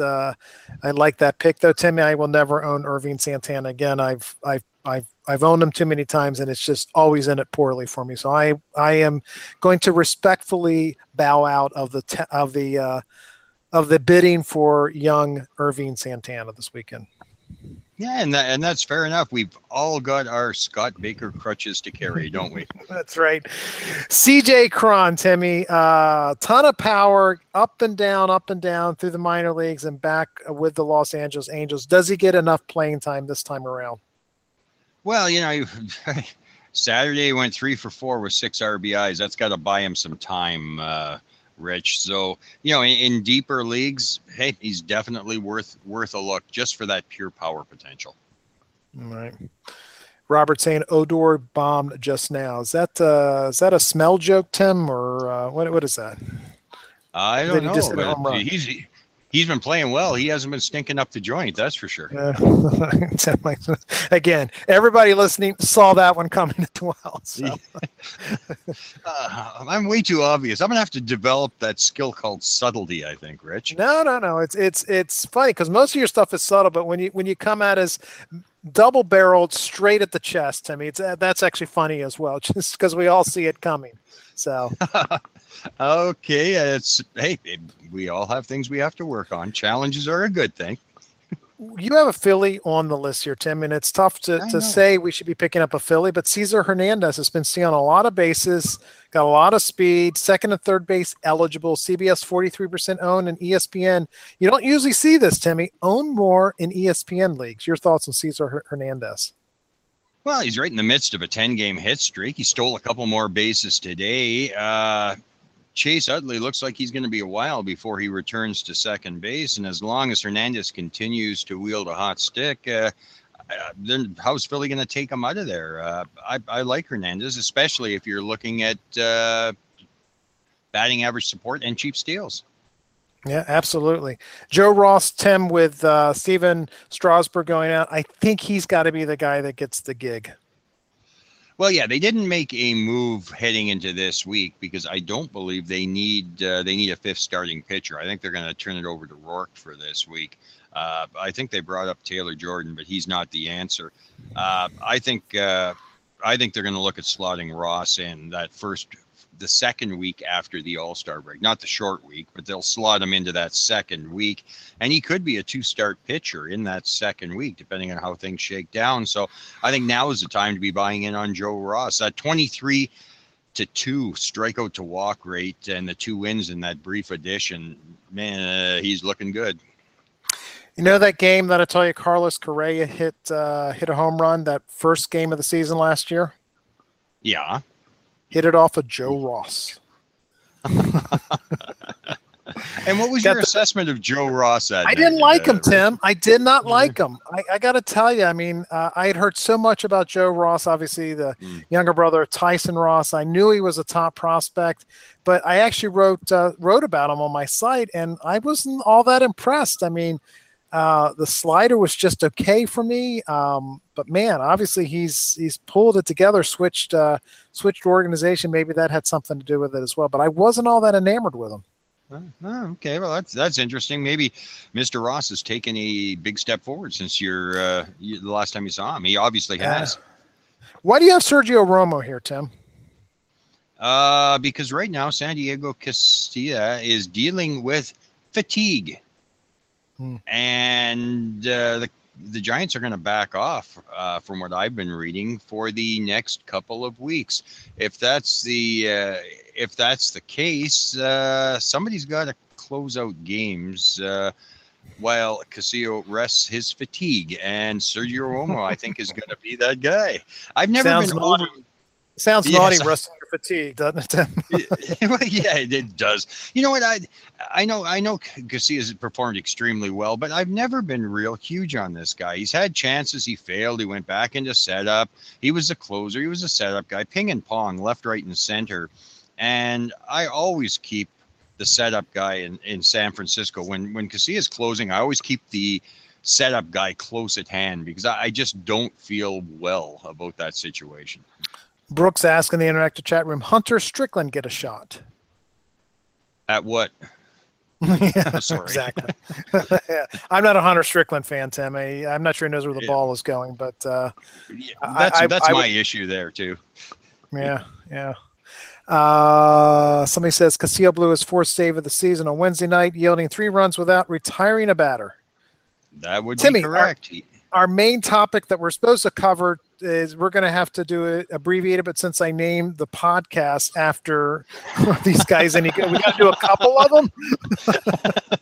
It's pretty funny because I'm looking at the notes and I'm looking right in front of me. Episode 289. Are these guys any good? And I'm looking at the clock that says 15 minutes and 17 seconds, and we ain't there yet. We've done it again, Rich.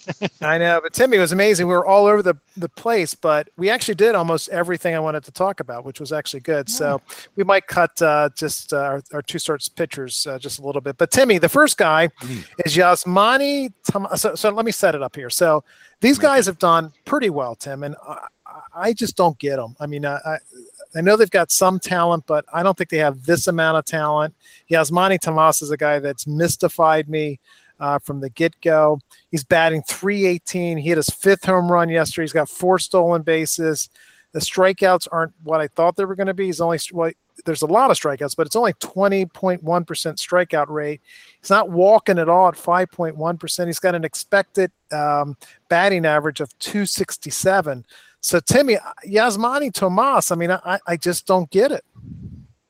Yeah, I'm having troubles getting it too because I thought for sure what we were going to see out of Tomas this year was a .220 batting average with 25 home runs. I thought he was just going to rear back with that leg kick and just try and power everything, and he hasn't, and it's almost been refreshing. I'm happy with Tomas right now. He's playing in a good park for his skills. I think the home runs will come up.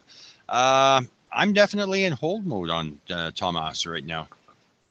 Yeah, I am too, Timmy. And but I mean, the expected batting average, according to Baseball HQ, is sitting around .270. So the hit tool looks better than we thought. Again, he hit a home run last night. I think he's hit a few home runs over the last couple of weeks, but I just not buying it. Kevin Pillar, Tim. We saw him do the crazy catch where he crawled up the fence. I think that was in April. He didn't hit, but now he's hitting 315 plate appearances, a .285 batting average, 6 home runs, 12 stolen bases.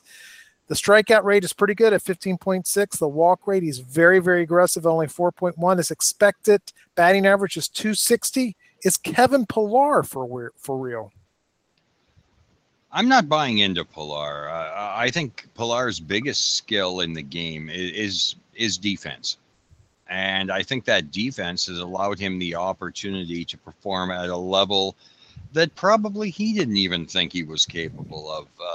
If I could get the right deal, I'd move Pillar right now. I agree with you. Brett Lawrie, Tim, 303 plate appearances, a .283 batting average, 7 home runs, 4 stolen bases, striking out a 26.1% strikeout rate. Very, very aggressive at the plate, 4.6% walk rate. His expecting batting average is .241. It feels like it's a sell high, if that's even right for Brett Lawrie. I just not buying it. Well, yeah, I think you have trouble buying it when you look at that 26% strikeout rate. But what are you going to get for him? Where do you upgrade at third base without paying a huge premium to do it? And Brett Lawrie is not that premium. He is the afterthought to any sort of a deal when you're looking at upgrading. So I would say you bought him, you got him, you own him, you hold. And he does have 4 stolen bases. Maybe he'll get into double digits before the year's over. It's interesting. I remember, Timmy, so Brett Lawrie, I don't want to say he was Chris Bryant 3 years ago, but he was close. I mean, he was untouchable in a dynasty league. I mean, this is a guy that came up I think it was 11 home runs and 150 50 plate appearances. This was a guy that everybody wanted. He was the number one prospect that year who was coming up, who came up. He before he came up, if you recall, he broke his wrist. He got hit on his finger or something like that. And then he had that remarkable run, and he's never been any good after that. He's never lived up to that first 2 months in the league. No, he hasn't. If I remember correctly, Laurie was going, I believe, as high as like third, fourth round. It was off the charts. People were anticipating big things. I was anticipating big things from Brett Laurie, and it was just never fulfilled. And I think as we set the bar a little bit lower, I think the odds of him attaining expectations in the future should be there. Yeah, unfortunately, Timmy, in dynasty leagues, there's a lot more Brett Lauries than there are Carlos Correa. Guys who come up and do remarkable things the first 100 to 150 at bats. More of them become Brett Laurie than are probably going to become Carlos Correa, or maybe we should just say Mike Trout. I mean, because Mike Trout and Brett Laurie came up at the same time, and their careers have gone vastly in opposite directions. Oh yeah, well, without a doubt. When you look at the dynasty game, all you have to do is look at your top rookies every year and see how many of them were drafted, see how many, through the system and held for a number of years on dynasty teams. And yeah, your odds of success are far lower. Of failure are far higher than they ever are of success with young players. There's no doubt about it at all. None. Yeah. And the point is, for those of you new to the fantasy game, again, Brett Laurie was Carlos Correa, Chris Bryant, Miguel Sano. He was that guy when he came up. That's all everybody talked about. We talked about him on the show. Jimmy Paredes, Timmy, I don't get it. 246 plate appearances, a 315 batting average, 10 home runs, 3 stolen bases, striking out a ton at 24.8%, not walking at all, so very aggressive at the plate, 4.9%. That 315, according to Baseball HQ, is an expected 276. Is he for real?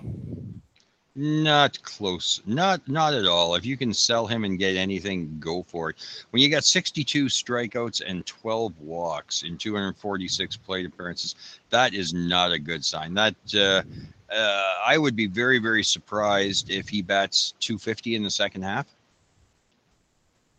Yeah, that's interesting. I agree with you, Timmy. Wasn't he in Japan for a while too? I mean, this is a guy that was really out of the game. Yeah, he's no spring chicken. Wasn't he in the Astros system too at one point in time?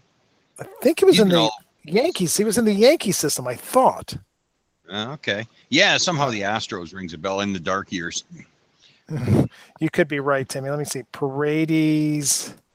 I'm typed in Paredes here, Timmy. Did I spell it correctly? I'm in Baseball America, which is one of my I love. Oh, I misspelled it. How do you spell Paredes there, Tim? P-A-R-A-D-E-S. A-D-E-S. That's what I typed in. P-A-R-A-D-E-S. Yeah, if he's not listed at Baseball America, that's the answer to all of our questions, I think. He's not coming up, Timmy. I am not spelling it correctly. Now, this is ticking me off. We're going to now really delay the entire thing because now I'm very upset that I cannot spell Jimmy Paredes' name correct. So I'm typing E-D-E-S. I'm typing in Jimmy. P-A-R-E-D-E-S, Timmy. You can't spell. I mean, macro is right. You're totally uncultured. I took it from your notes, Rich. They're right in front of me. Oh, man. Sorry for hanging you out to dry. Actually, I'm not sorry for hanging you out to dry. I'm sorry because I'm a Canadian that says sorry for everything. How's that? That's true. Okay, so Jimmy Paredes came up a Yankee, so we got that one right. So he was signed in 2006. Out of the Dominican and stayed in the Yankee organization, then traded away to the Houston Astros, but never did make it to Japan, Timmy. So I was wrong on that, and made it to the Baltimore organization last year and stuck ever since. Yes, and now he's getting his moment in the sun, and I don't think it'll be a real long one. He's only 26 years old, says it's 26-year-old season. So it's interesting. I'm glad we solved the how to spell Jimmy Paredes' name. So look, it didn't highlight. Word did not highlight that as a misspelled word. So that's probably because it's Parades. So I don't know. Anyway, let's keep going, Tim. We got 4 pitchers here. Hector Santiago, 94 and a third innings pitch, 2.58 ERA, 8.5 strikeouts per 9, a 3.15 walk per 9. Everything looks great, Timmy, but his expected FIP is 4.46. It looks like Hector Santiago is a fraud. Yeah, he's been stranding a few on the bases from what I can recall. Hey, it's always going to be about the free passes with San Diego and finding the strike zone. And he's been better this year, but he still has his moments. I think if you, I'm in hold mode there, fully anticipating he's not going to help my whip, and the ERA is going to regress a bit. But I still think he's going to be a solid 4 or 5, maybe 6 in your fantasy rotation moving forward. Andrew McQuiston says, I just won my NFBC bad bid for Steven Matz. Yes, I asked him how much, Timmy. So let's see how much do you think it costs Steven to get Steven Matz in the NFBC? Well, if I'm not mistaken, Andrew had about $440 he could spend because we were talking about it on the Facebook page. I'm thinking he spent $385. $321. Okay. Nice. Congratulations, Andrew. Well done. That's a good buy. You got some cash left over to play with.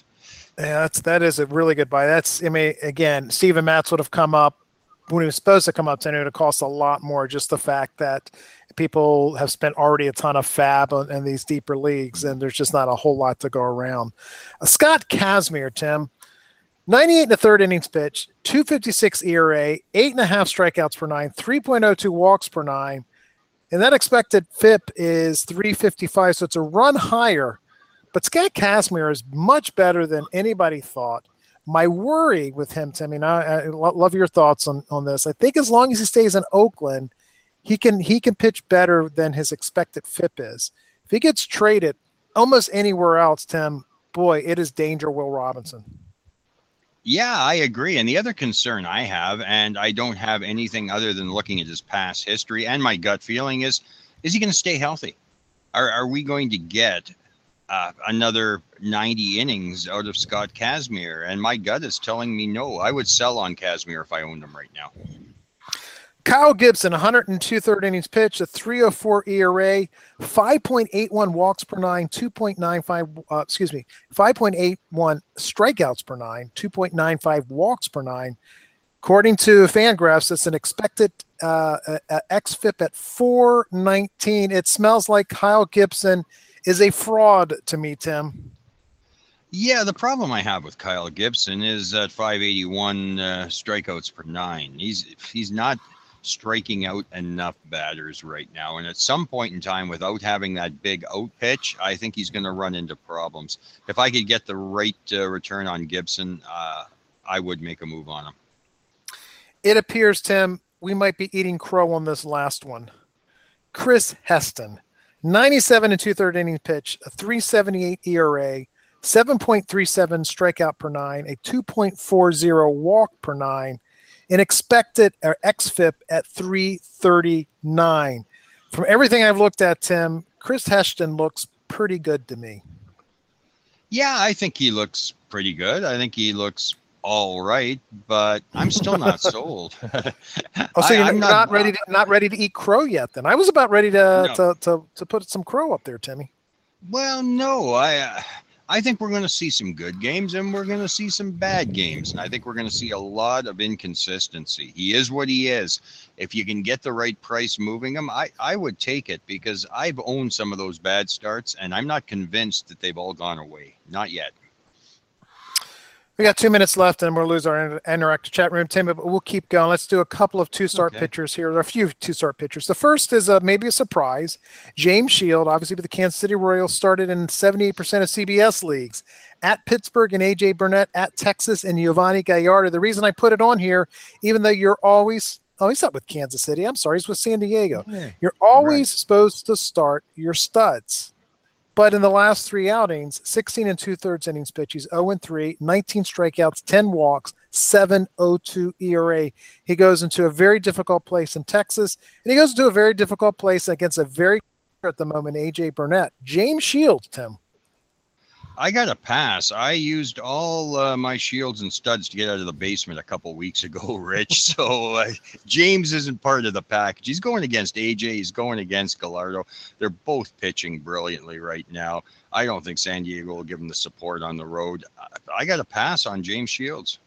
Yeah, as do I. That's why I put him on there. Sorry, I got the team wrong, guys. It's just sometimes when you're going too fast, Tim, your brain skips back a few years. Well, yeah, and it's like deja vu all over again. There you go.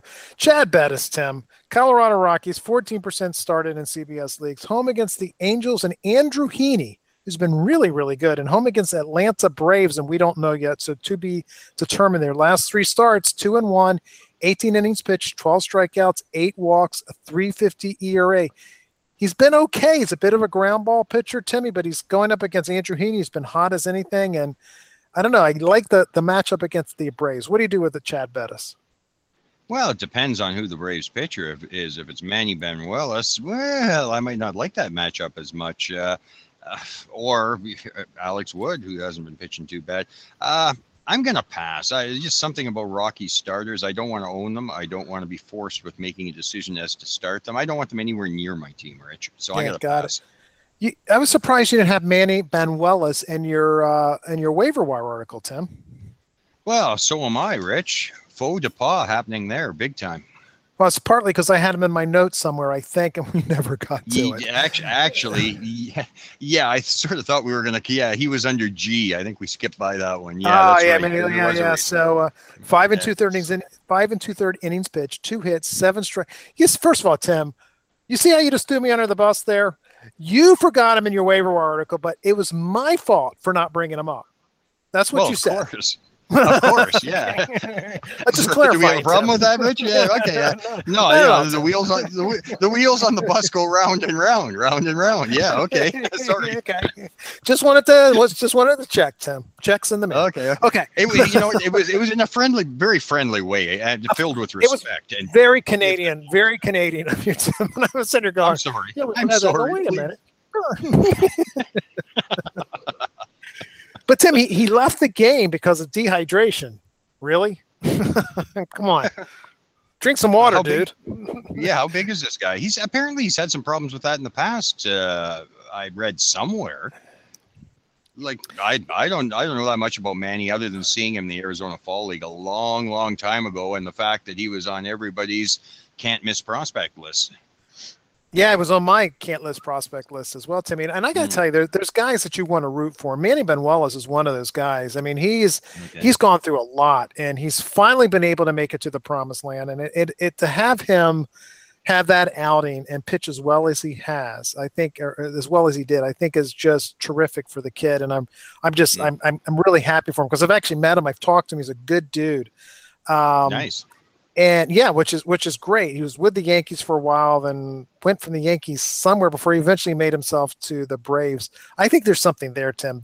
And I wrote this down in the notes. The delivery is a la Wandy Rodriguez, and he throws across his body, which is probably part of the reason that he had Tommy John surgery. But it's a really deceptive delivery. It's a very smooth delivery as well. So he can repeat that delivery. It's hard to pick up. I like him in the Braves. I like him in that home stadium. I think he's definitely a guy we should be targeting. I totally agree. Good call. Well, when they were coming up, the two of them, it was Betances and Benuelos. They were coming up at the same time through the system, and Benuelos was the higher of the two prospects. Wasn't he rated higher? It was the 3 Bs, Brockman, Benuelos, and Betances, and Brockman never made it, so throw him off. And Benuelos was definitely the top guy. And Betances was the guy that had all the stuff, Tim. He was the big guy with a big velocity, a big curveball. He just could not throw strikes, and he still couldn't throw strikes. And then they put him in the bullpen and said, just air it out, dude, and don't worry about throwing strikes. And then all of a sudden he started throwing strikes, and he became the closer. So, but it was Benuelos who was the top dog there of the 3 Bs, they called him. Okay, yeah, nice to take a little bit of a walk down memory lane, isn't it? Carlos Frias. Do we care who he's starting against? He is starting against the Philadelphia Phillies and the Milwaukee. That's why I have him there. 10% started, but it is Carlos Frias, right? And the last 3 starts, 5.28 ERA. Do you take a risk on 2 terrible teams pitching in a pitcher's ballpark? No, because even those terrible teams every once in a while wake up and pound the ball. And Milwaukee's got enough offense they could do some damage. I don't know about the Phillies, but that Milwaukee game concerns me. Ryan Braun's having a pretty decent year, and with power in the leadoff slot, Segura is finally starting to hit now that they've moved him down to 6-7. There's enough offense in Milwaukee; they could really do some damage to your ERA. Matt Wisler's on this list, Tim, and I put him on there because I need your help because I have to figure out, am I going to start him in my NFBC league this week? He is a 2-start pitcher at Milwaukee and Kyle Loesch, at Colorado and Jorge De La Rosa. He's been really good in his first 3 starts, 17 and a third innings pitch, only 8 strikeouts, which I told everybody he's not a big strikeout pitcher, 5 walks, 2.60 ERA. My problem, Tim, is he's a bit of a fly ball pitcher, and I do worry about that Colorado outing. And again, Milwaukee, Ryan Braun and Aramis Ramirez, they got some guys that can hit the ball. So I don't know if I start them. Well, I guess my first question is, where are you sitting in ERA? I'm really good in ERA. WHIP is my problem, Tim. And at the NFBC, I found support around 96, 97 points, and I got resistance at like 100, 101.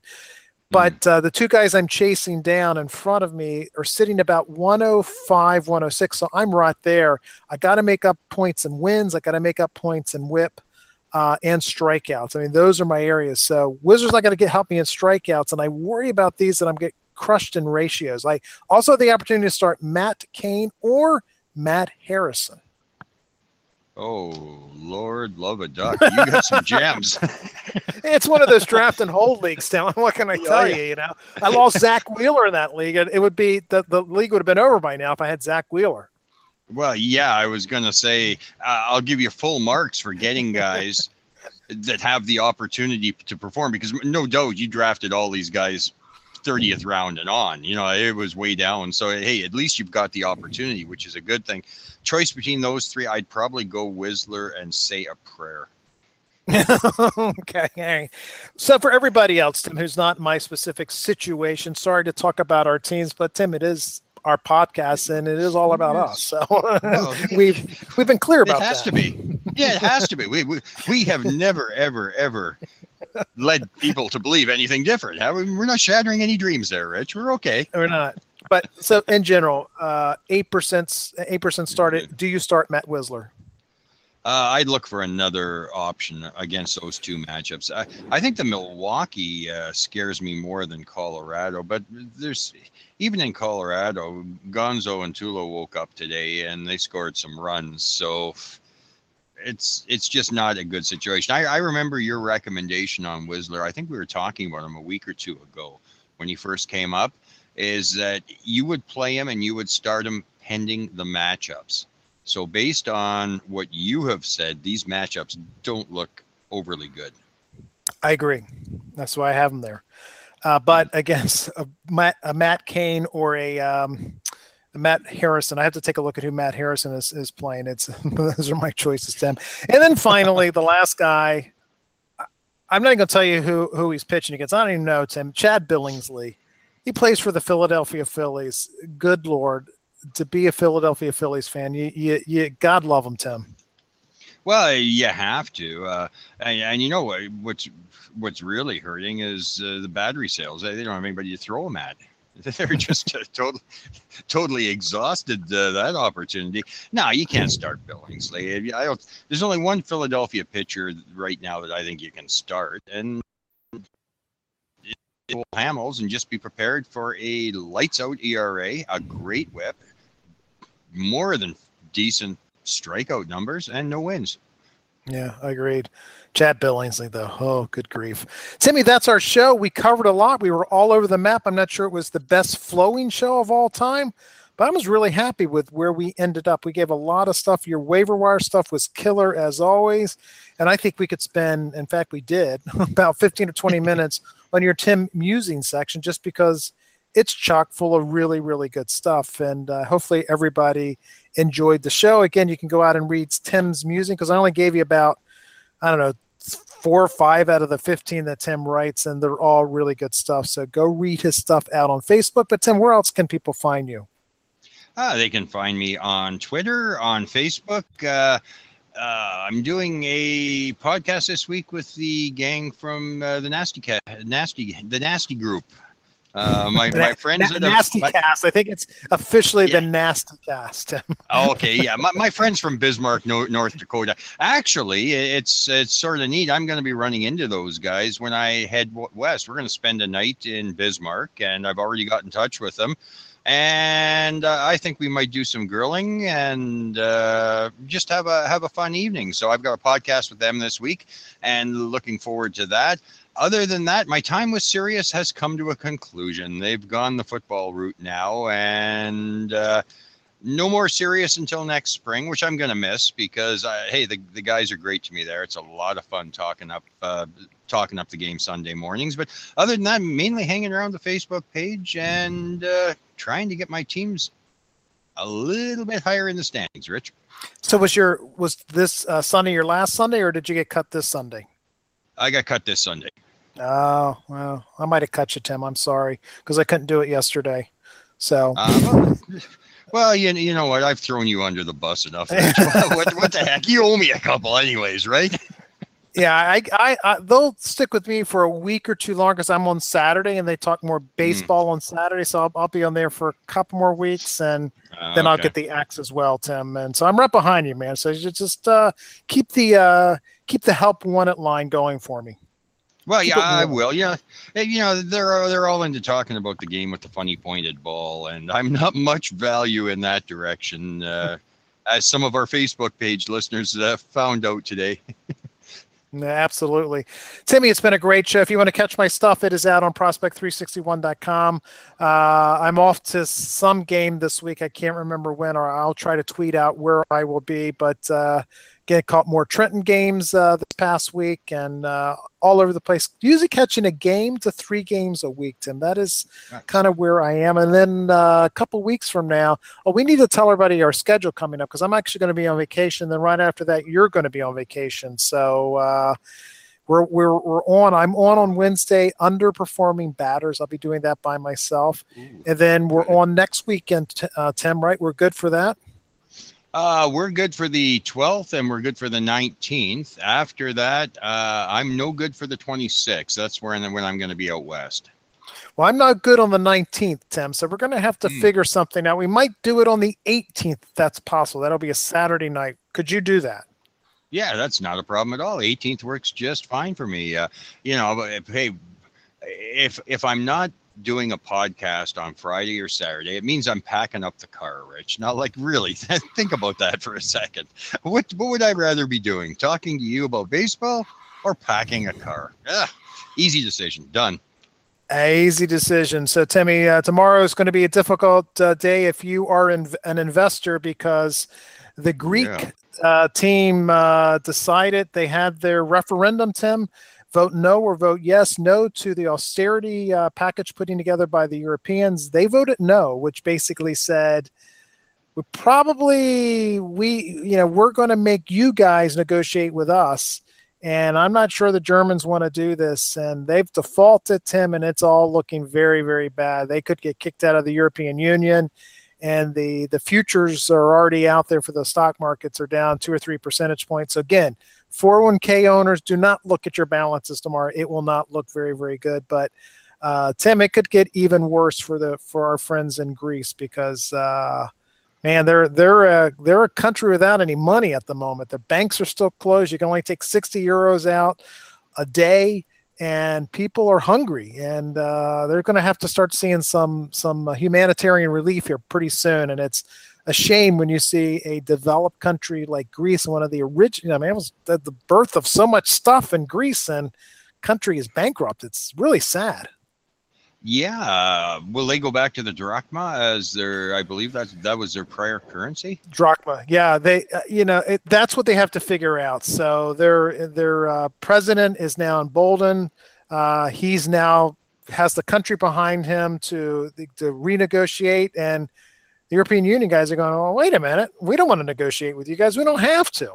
And if they get out of the European Union, they could go back to the drachma, Tim. And the last I heard, the drachma is not worth anything. So I don't know how they establish a currency and an exchange rate for that. It's going to be pennies on the dollar. Yeah, I was going to say it's going to be a very, very fascinating time the next couple of weeks. But at the bottom of this whole big picture, there are a lot of people in Greece that are going to need help because they are going to be struggling. Like you said, it's going to be hard to buy food, basic commodities needed to survive and live. And the people of Greece, my heart goes out to you because it's going to be a very, very tough time over the next months, possibly even into years. Yeah, I agree, Tim, and it's already been tough for the people there. And I don't know what the right answer is. It's way too complicated for my brain and for my pay level. And I hope that eventually, the Americans will help figure this stuff out and start providing some aid for that, because we're not going to let people go hungry and riots in the street and so forth. This is where all this is heading. So, and hopefully they'll figure something out. But again, back home, Tim, for us, it's going to be even worse. European markets are going to go absolutely bonkers tomorrow, and we're a little further removed, but it's all about us, Tim. So if you own equities, you own any stocks and bonds, it's not going to be a pretty day tomorrow. Yeah, it's not going to be pretty at all, Rich. Not at all. All right, Timmy, we will see you next Sunday. Have a great week, and everybody, good luck with your teams as we roll in next week, Tim, to the All-Star break. We'll have the Futures game next week. Sounds great, Rich. Have a good one. All right, man. Be well.